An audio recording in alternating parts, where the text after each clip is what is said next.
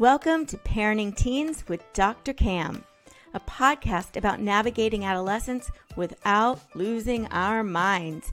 Each week, I guide you around the teenage landmines with practical tips, simple solutions, and words of encouragement. I'm your host, Dr. Cam. Let's get on with the show.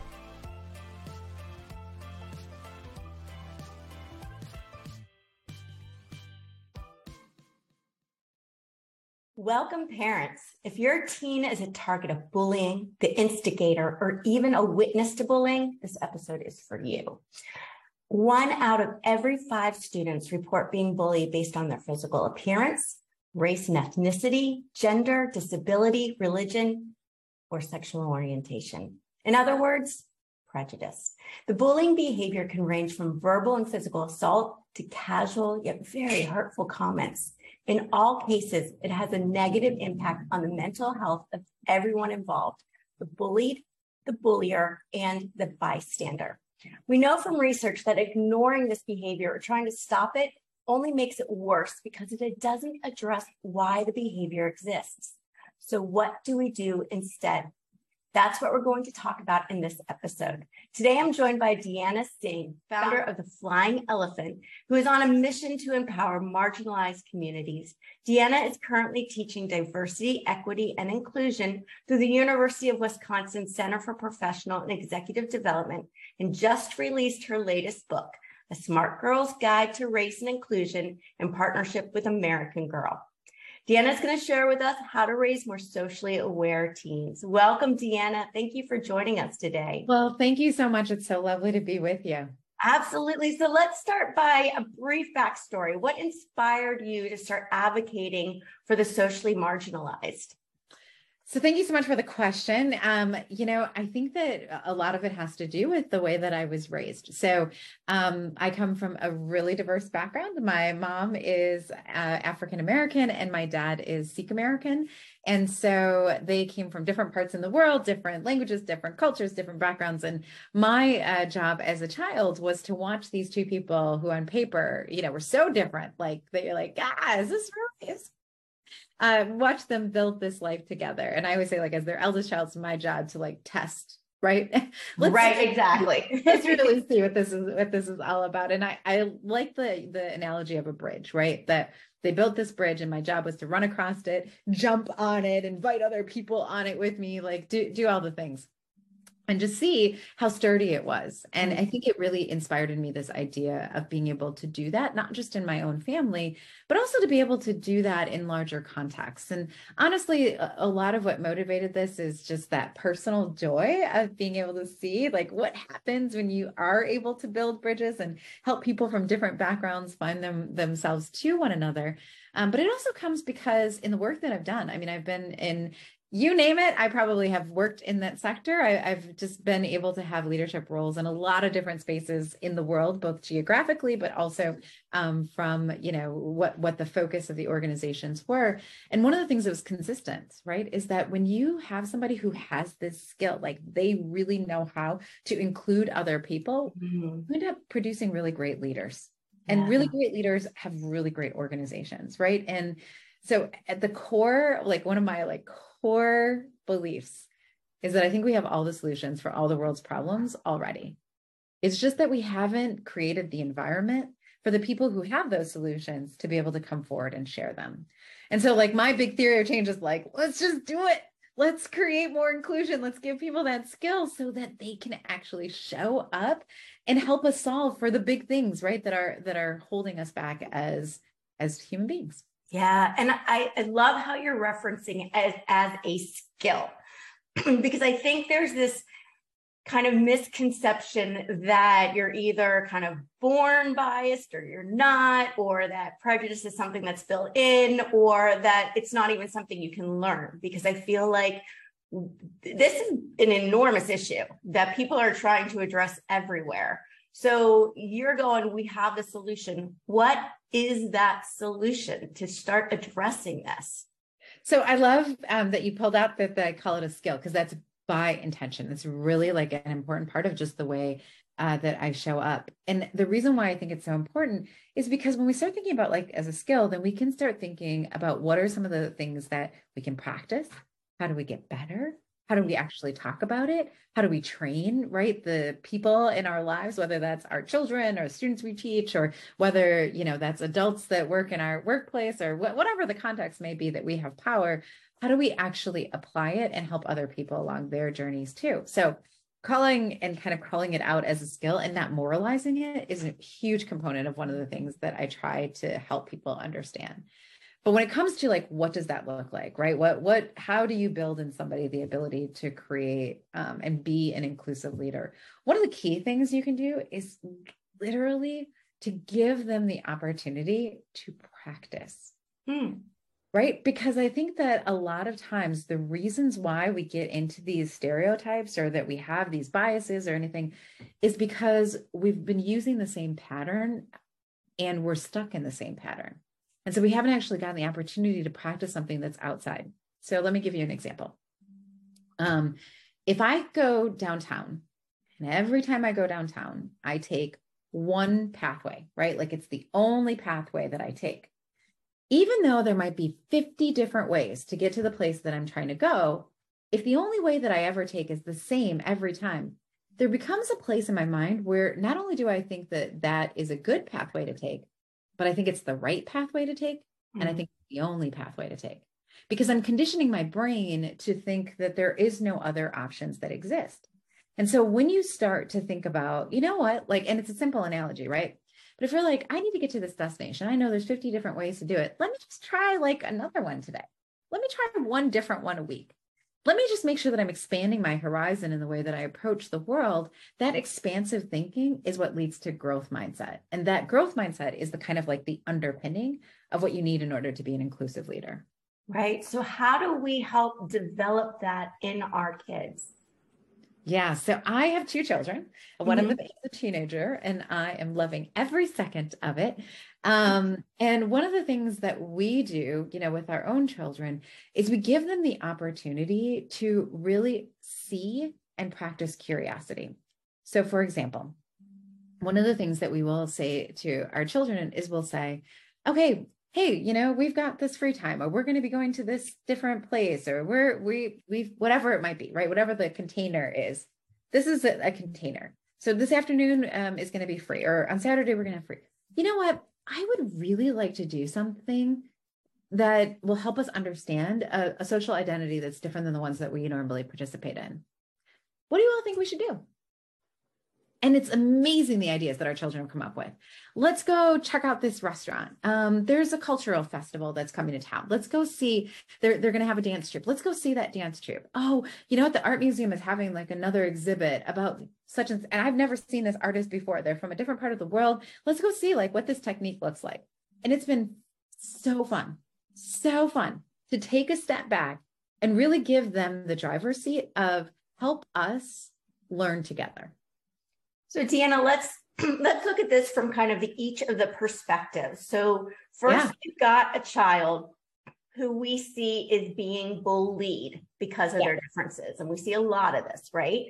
How do we use this and kind of this knowledge in the sense of diversity and inclusion to help that child be able to address and be able to stand up for themselves, or not let the bully really kind of torment them in their beliefs? How do we help that?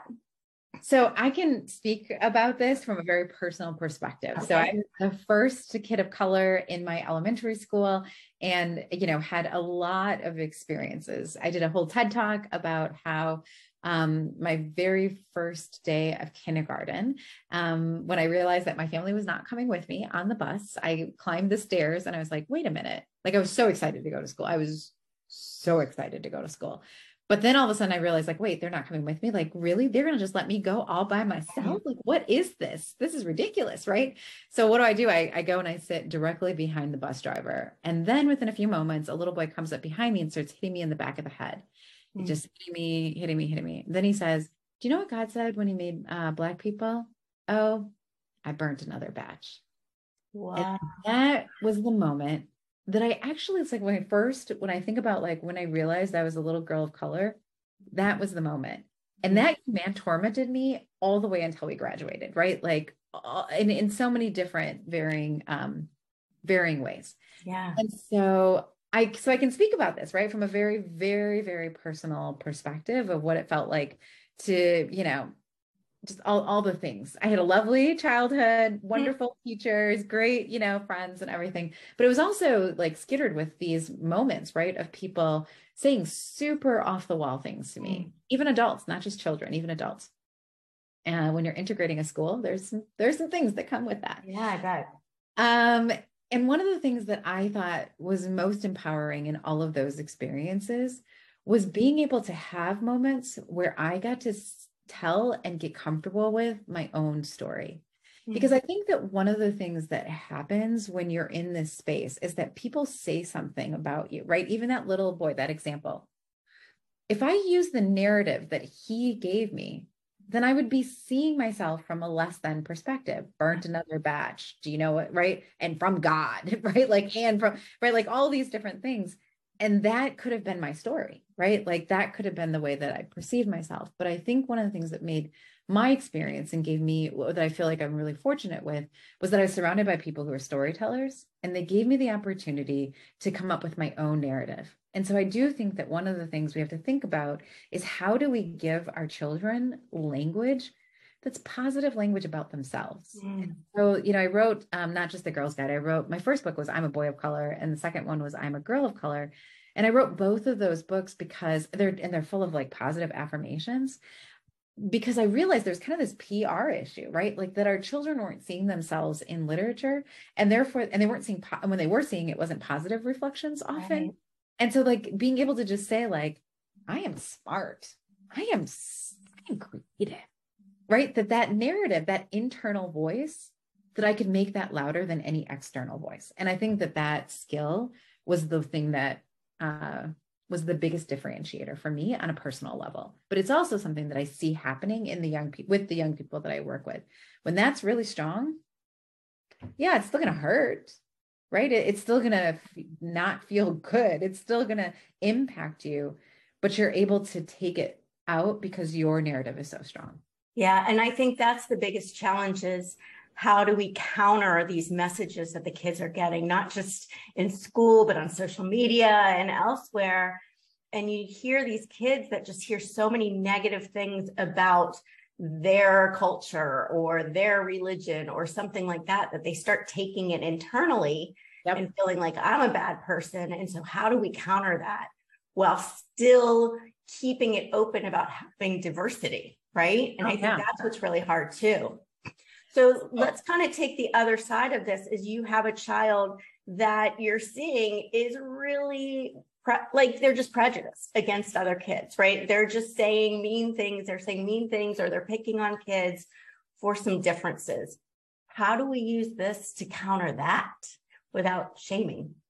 Yeah. So, one of the things when I talk about this story of this little boy is that now that I'm an adult, I think about the little girl, right? I think about me in this story, and I definitely want to go back and like hug her and be like, it's all good. You're good. You know what I mean? We're going to get through this, girl. Like, I want to do that.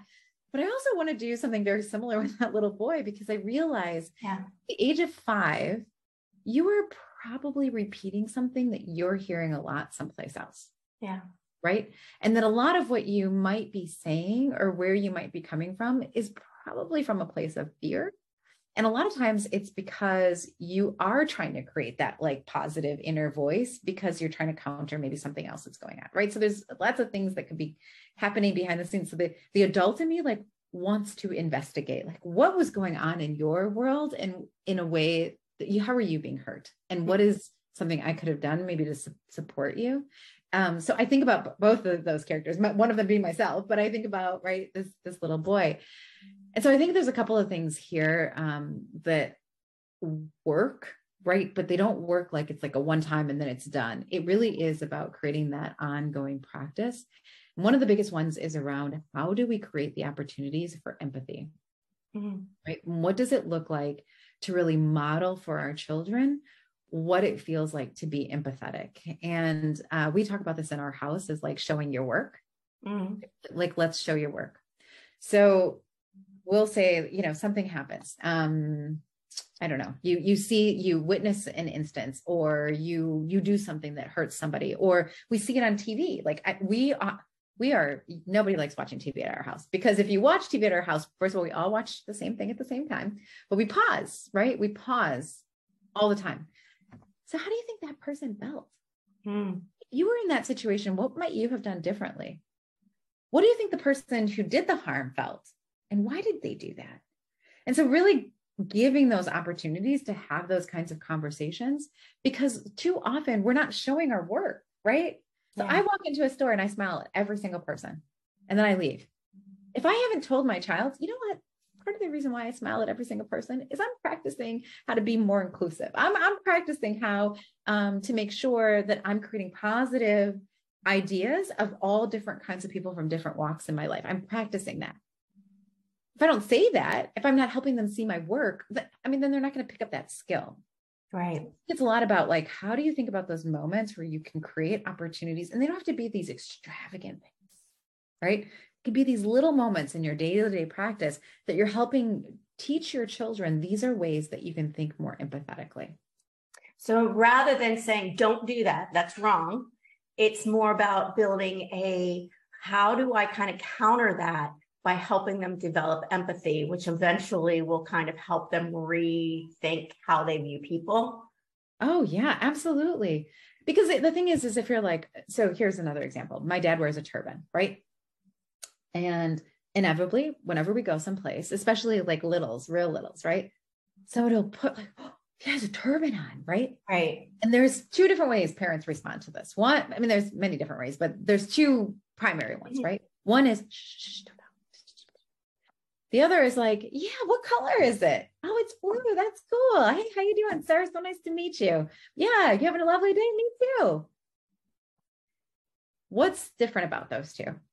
In the one instance, I'm telling my child, we see difference. We don't talk about it. Just yeah.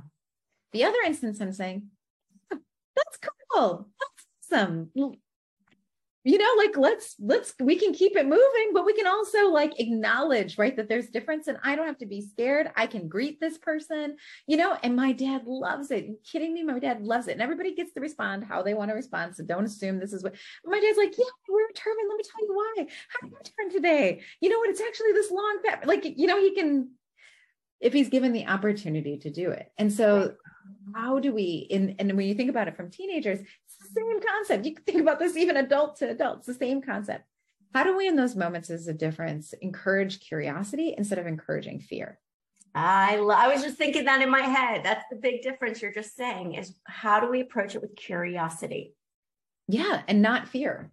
Yeah. And you think about this too with like people who have different abilities, people with different religions, people, you could fill in the blank with any kind of social identity, right? A person who's a vet, any kind of social identity.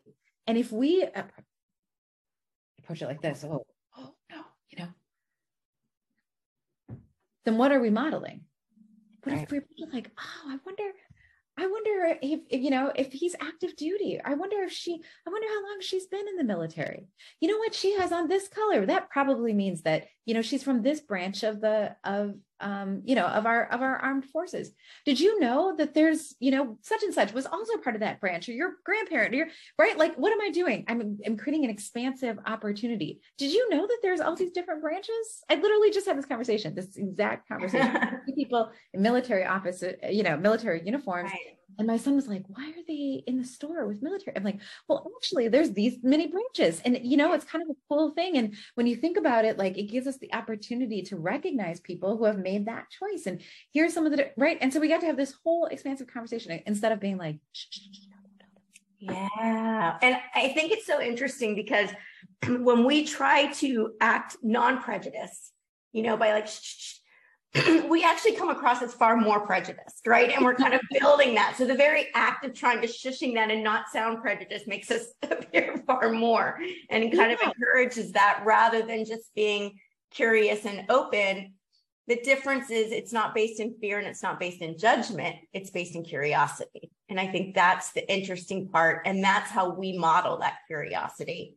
Yeah. And I think we have to get really comfortable at being like, I don't know. Yeah.